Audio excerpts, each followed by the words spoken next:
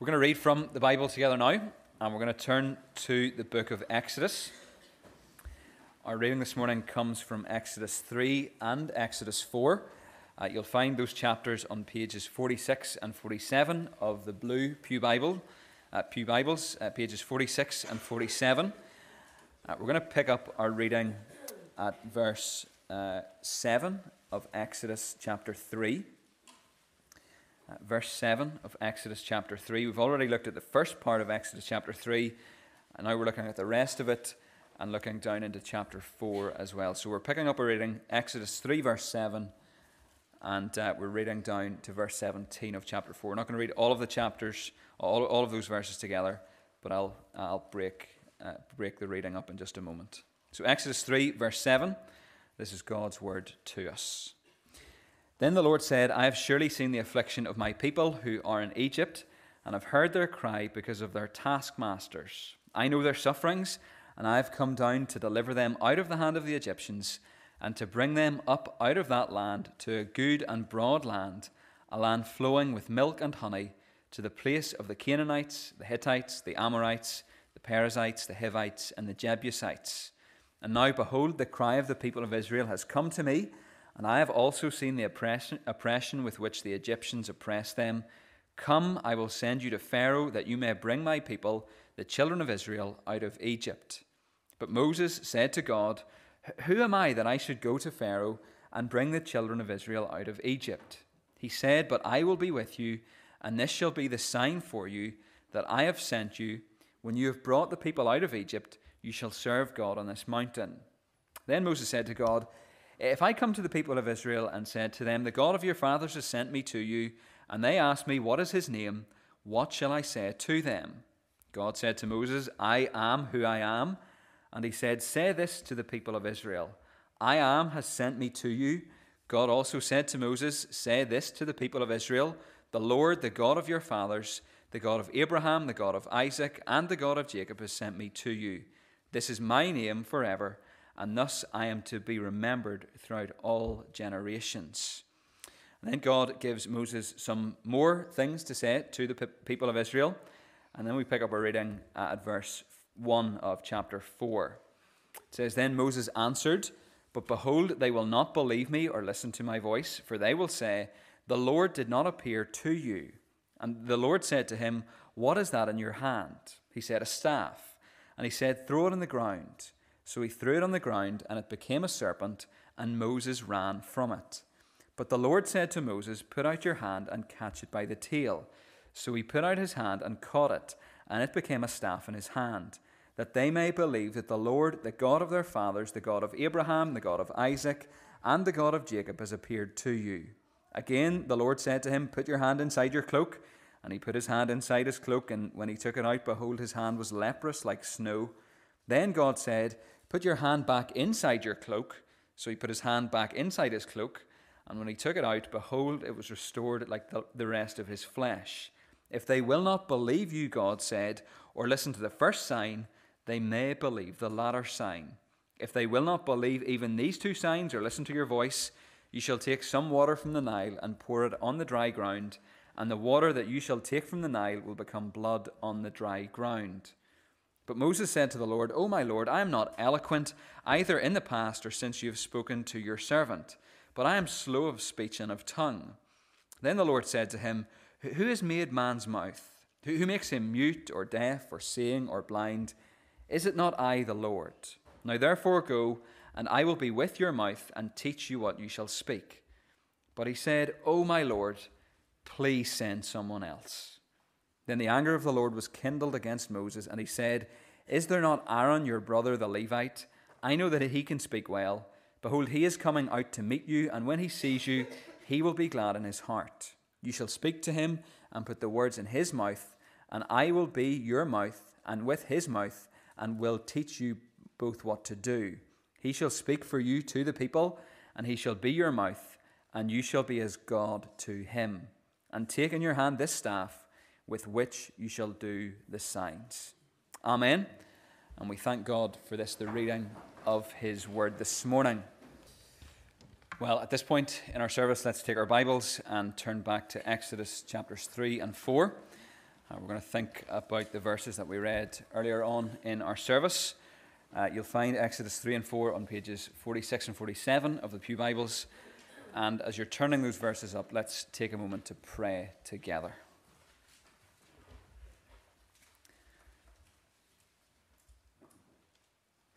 Father, we thank you for your word. We thank you that it brings light and life to us. And we pray now that you would still our hearts and take away any distractions there might be and help us to focus on what you say to us in the Scriptures. We pray that we would receive your word in faith and that you would speak to all of our hearts this morning. And we pray these things in Jesus' name. Amen. I have a confession to make.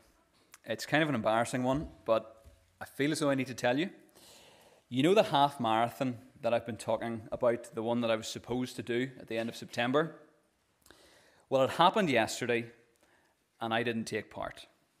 I pulled out of it about a week ago.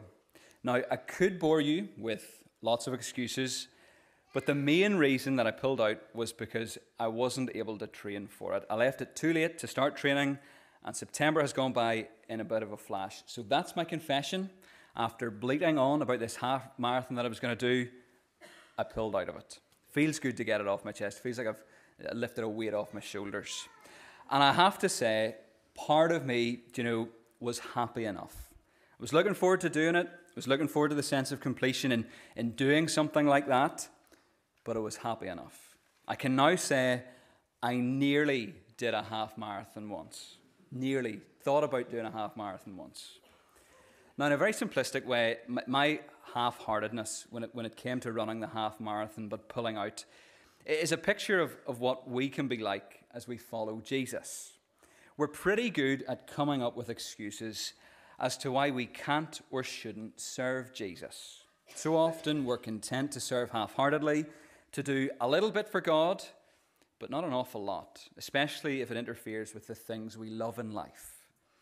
Well, what's noticeable as we turn to the next part of Exodus is that half-heartedness in service has been a problem for a while.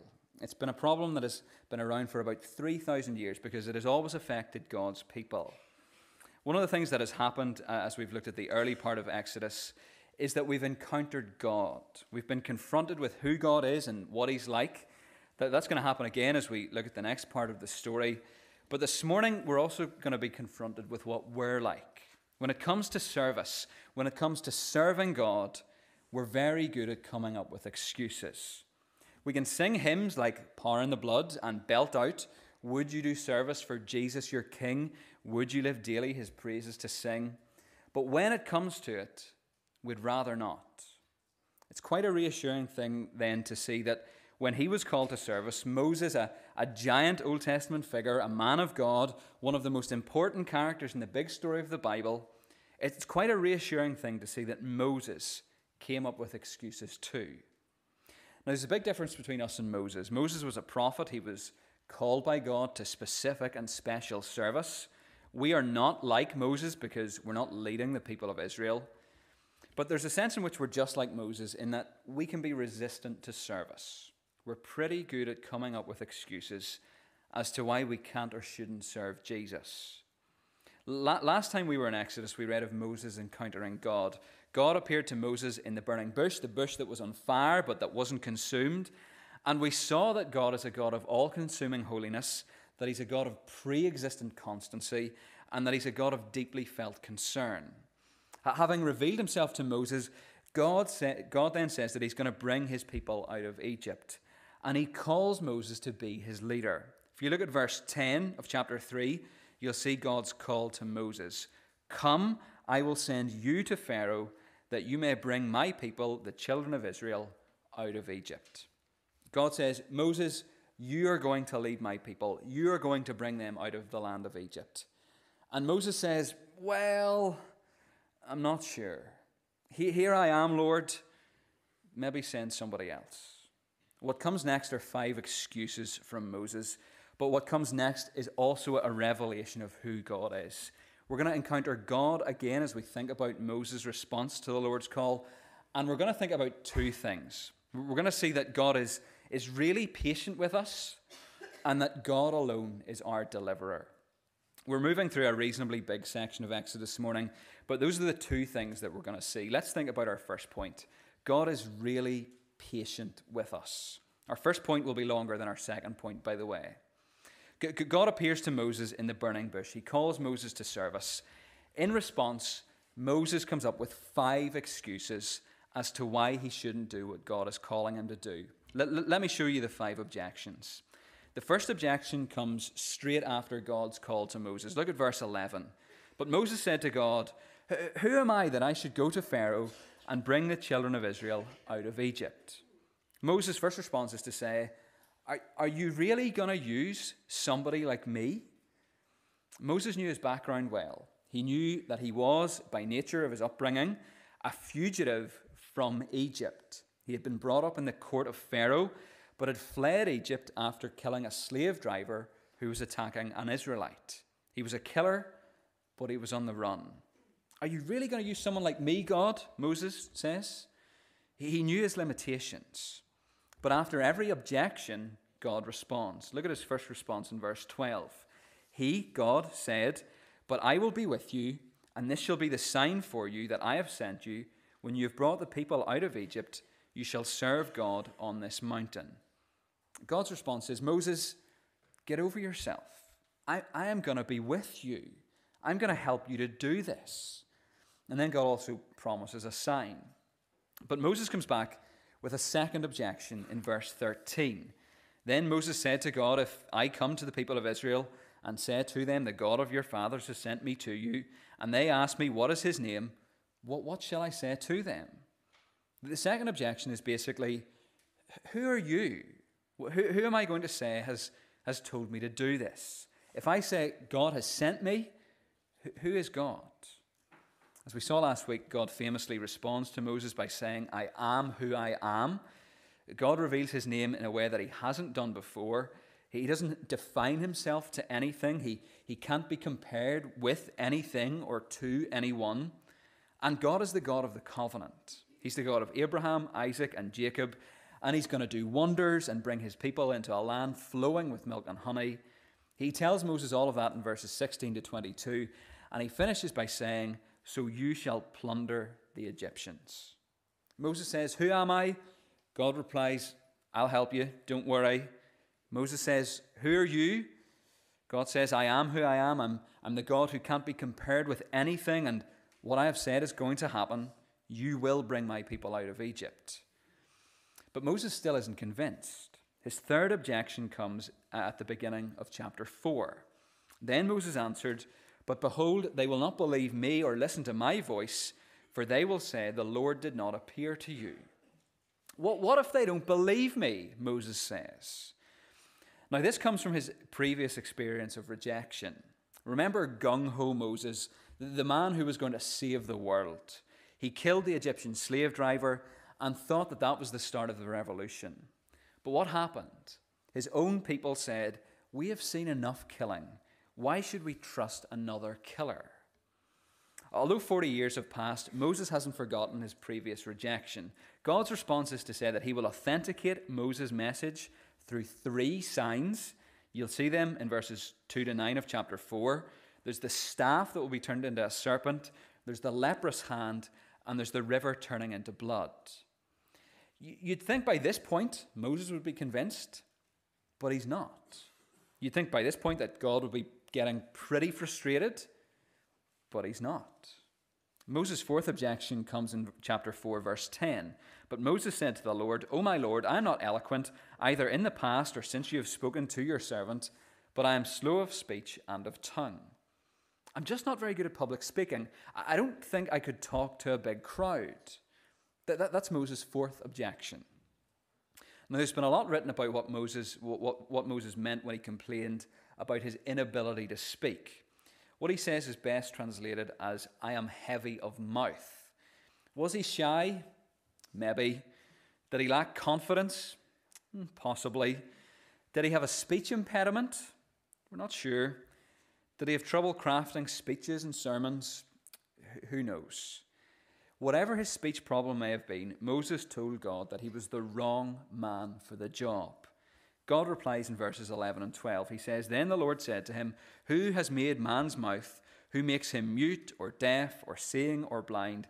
Is it not I, the Lord? Now therefore go, and I will be with your mouth and teach you what you shall speak.'" God reminds Moses that he was fearfully and wonderfully made.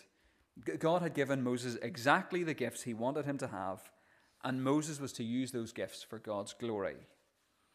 Moses has provided God with 4 objections, and God has replied to them all, but there's a 5th objection, and it reveals the heart of the matter. Look at verse 13 of chapter 4. "But he said, 'Oh, my Lord, please send someone else.'" Please send someone else. The heart of the matter, the heart of the problem, is that Moses doesn't want to do what God commands. He has a fundamental unwillingness to obey. The real issue wasn't that he lacked the stature to persuade Pharaoh, or that he was ignorant of God's name, or that the Israelites wouldn't believe him, or that he was a poor public speaker. He just didn't want to do it. In his heart of hearts, he did not want to do what God commanded. But God is really patient with him. Really, really patient. In verses 14 to 17, God says that Aaron will help Moses. Aaron will do the speaking. Moses will perform the signs. God's plan will be fulfilled. God is so gracious to Moses. He's so patient to Moses. Verse 14 says that the Lord's anger was kindled against him. That doesn't mean that God flew off the handle with Moses, that he exploded with rage. When we're told the anger of the Lord was kindled against Moses, it just indicates that Moses was responsible for doing what God had told him. But God is so patient, so very patient. Moses is an unwilling servant. He comes up with excuse after excuse after excuse. And at the heart of things, he just doesn't want to do what God is calling him to do. But God deals with all of his objections. He doesn't lose the rag with him. He doesn't obliterate him, even though he could. He's patient. Imagine it in this way. Imagine that you have made it to the final of The Apprentice. Having started as one of 12, you're now one of 3. And when Lord Sugar makes his decision on who to hire, he turns to you and says, "You're hired."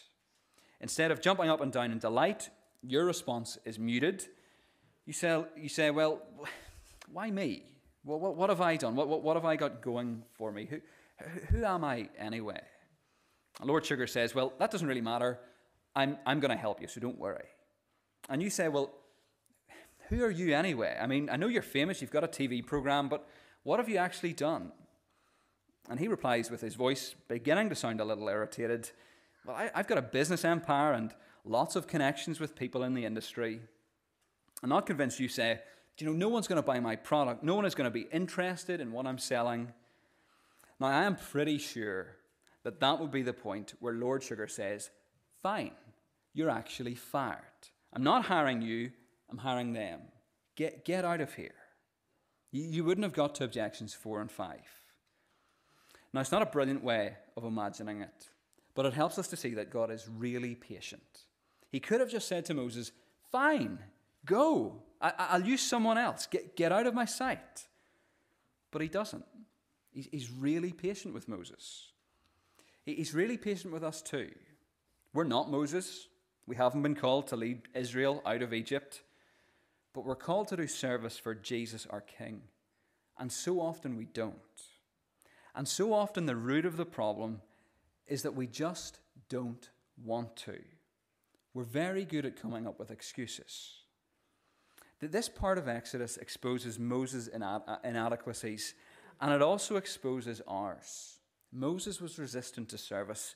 We're pretty good at coming up with excuses as to why we can't or shouldn't serve Jesus. But it also points us to the adequacy of God. In response to every objection that Moses offers, God patiently shows Moses how his presence, his limitless sufficiency and power will be with him. And that takes us to our second point. God is really patient with us, and God alone is our deliverer. God is the true deliverer of his people, and in and through Moses, his chosen servant, God delivers Israel out of Egypt. Moses' call was to trust the Lord in obedient faith, believing that God's power would be displayed in his weakness. We finished our reading earlier at verse 17 of chapter 4. In verses 18 to 31, Moses and Aaron go back to Egypt. The scenes change throughout these verses. We read of how God is going to harden Pharaoh's heart. We're going to come back to that in the coming weeks. Then there's a strange anecdote about Moses not having his son circumcised. The covenant enforcer hasn't followed the covenant. The sense is that you can't have a relationship with God if you're explicitly disobedient. But chapter 4 ends, though, by telling us that God alone is our deliverer and of how the people of Israel realize this. So look down at verses 27 to 31. It says, "The Lord said to Aaron, 'Go into the wilderness to meet Moses.' So he went and met him at the mountain of God and kissed him. And Moses told Aaron all the words of the Lord with which he had sent him to speak, and all the signs that he had commanded him to do. Then Moses and Aaron went and gathered together all the elders of the people of Israel. Aaron spoke all the words that the Lord had spoken to Moses, and did the signs in the sight of the people. And the people believed, and when they heard that the Lord had visited the people of Israel, and that he had seen their affliction, they bowed their heads and worshipped." Chapter 4 ends on a physical low, but a spiritual high. A physical low, because the people of Israel bow their heads. A spiritual high, because they do so as they worship God. The people have come to realize that God alone is their deliverer. Aaron did the speaking, Moses did the signs, and the people believed. Moses was worried that they wouldn't, but they do. When they hear that the Lord has visited them, they believe. They realize that he alone is their deliverer, that in their situation there is no one else to whom they can turn. But, as we'll see next time, things will only get worse before they get better. The hardship, the trials God's people have faced were nothing compared to what's to come. And the people will learn through the hard circumstances that follow that God alone can deliver them. No one else can do it. It has to be God, or else they have no hope. God is really patient with us. He should really just cast us aside. He should really just banish us from his presence. But he doesn't, and won't do either of those things.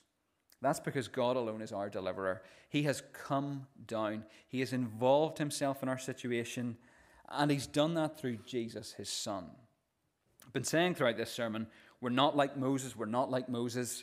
There are things that we can learn from Moses' response to the call of God, but we're not like Moses. Ultimately, Moses is a type of Christ. And what that means is that he in some way is a shadow of the Savior who will come. Now, the shadows are very clear in this section. They're not so much shadows as they are sketches in indelible ink. Think about it. Moses has 5 objections to the Lord's call. Compare him to Jesus. Perfect, willing, never objecting Jesus. Jesus who willingly came into our world and gave up the glories of heaven. Jesus who was fully God became fully man also that he might identify as one of us. Jesus who, when tempted with power and riches by Satan in the wilderness, resisted and followed his Father's plan. Jesus who, when tempted to let the cup of God's wrath pass by him in the Garden of Gethsemane, resisted and went the whole way to the cross. Jesus who willingly endured the horrors of the cross, also that we don't have to. Jesus who never objected, but always submitted. God has come down, and his Son alone is our deliverer. Do you know him? Do you trust him? Are you following him? Are you serving him? We're pretty good at coming up with excuses as to why we can't or shouldn't serve Jesus. But if we know him, if we love him, there should be no excuses when it comes to what he calls us to do, to what he calls us to give up, to what he calls us to do for him, to what he calls us to say for him. He has given everything up. He did not come to be served, but to serve. And his pattern is to be our pattern if we know and love him. So will you do service for Jesus, your King? Will you live daily his praises to sing? What if you don't know him? What if you don't trust him? Well, that needs to change, doesn't it? Because unless it changes, you'll be plundered in the same way that the Egyptians are eventually plundered. But you should hear the invitation that Jesus holds out to you this morning. It's the invitation to come to him, to trust him, to believe in him, to come to know him as your Saviour and friend. He has come down to save you. He is really patient with us, and he alone is our deliverer. There have been countless stories about the Queen told over the past few weeks, and I want to finish with one this morning. Every legislative session in Parliament begins with a visit from the Queen, and it's a very regal tradition. She wears her crown and robe and processes down a hallway lined with the Queen's guards. The hallway ends at the House of Lords, where the Queen enters to take her seat on the throne and essentially commissions the legislators to enact the will of the people. A few years ago, they were forced to break tradition to accommodate the Queen in her older age. There's a grand staircase leading to the hallway, and it had become too much for her to climb. So it was decided that she would use the lift instead. The first year she used the lift operator pushed the wrong button. Rather than the entrance to Parliament, he pressed the button for the maintenance floor. The lift goes up, the doors open, and Alice, one of the cleaners, pushes her cleaning trolley into the lift as she normally does. Only this time, Alice has pinned the Queen against the wall of the small lift. The doors close behind her. There's an awkward silence, which is broken by uncontrollable laughter from the Queen. And what followed next was the most remarkable invitation. Rather than opening the doors to let Alice off, the Queen asks the lift operator to take them down to the proper floor. The doors open, and to everyone's shock, out walks the Queen and Alice, the cleaner. Then the Queen, in her regalia, along with Alice in her cleaning uniform, walks side by side down the hallway. It gets even better.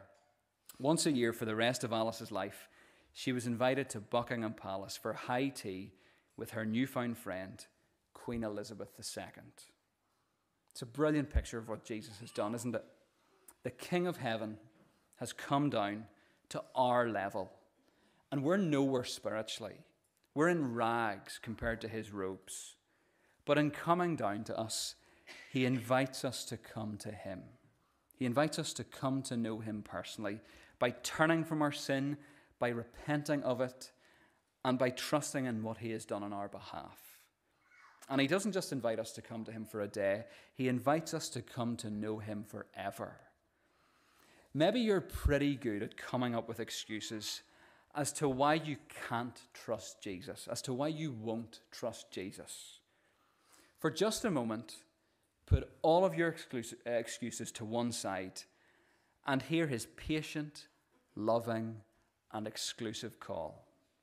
He says, I am the way and the truth and the life. No one comes to the Father except through me.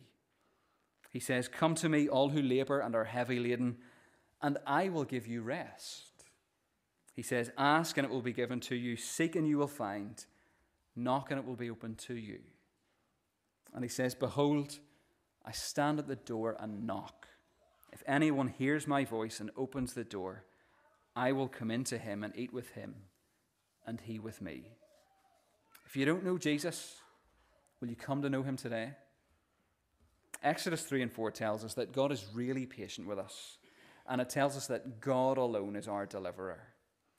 We're pretty good at coming up with excuses as to why we can't or shouldn't serve Jesus. But if we know him, if we love him, there should be no excuses when it comes to what he calls us to do for him. And you might be pretty good at coming up with excuses as to why you can't trust in Jesus. But you've been invited to come to him today, to come to know the King who has come down to save us. What will you do in response to his call on your life this morning? Let's pray together.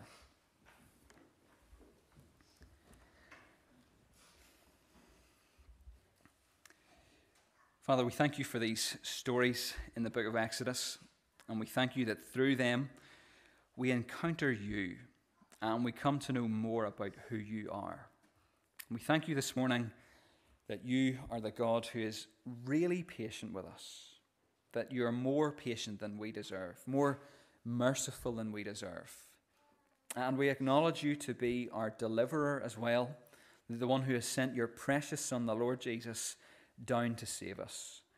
And though we are in rags, spiritually speaking, though we're nowhere, though we're broken by sin, we thank you that Jesus gives us his robes of righteousness when we trust in him.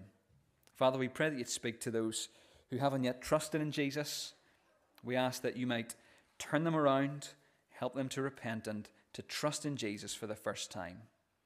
But help them to clearly hear that invitation this morning, to come to Jesus and to find salvation and rest and a living hope that will last for all eternity. We pray all these things in Jesus' precious name. Amen.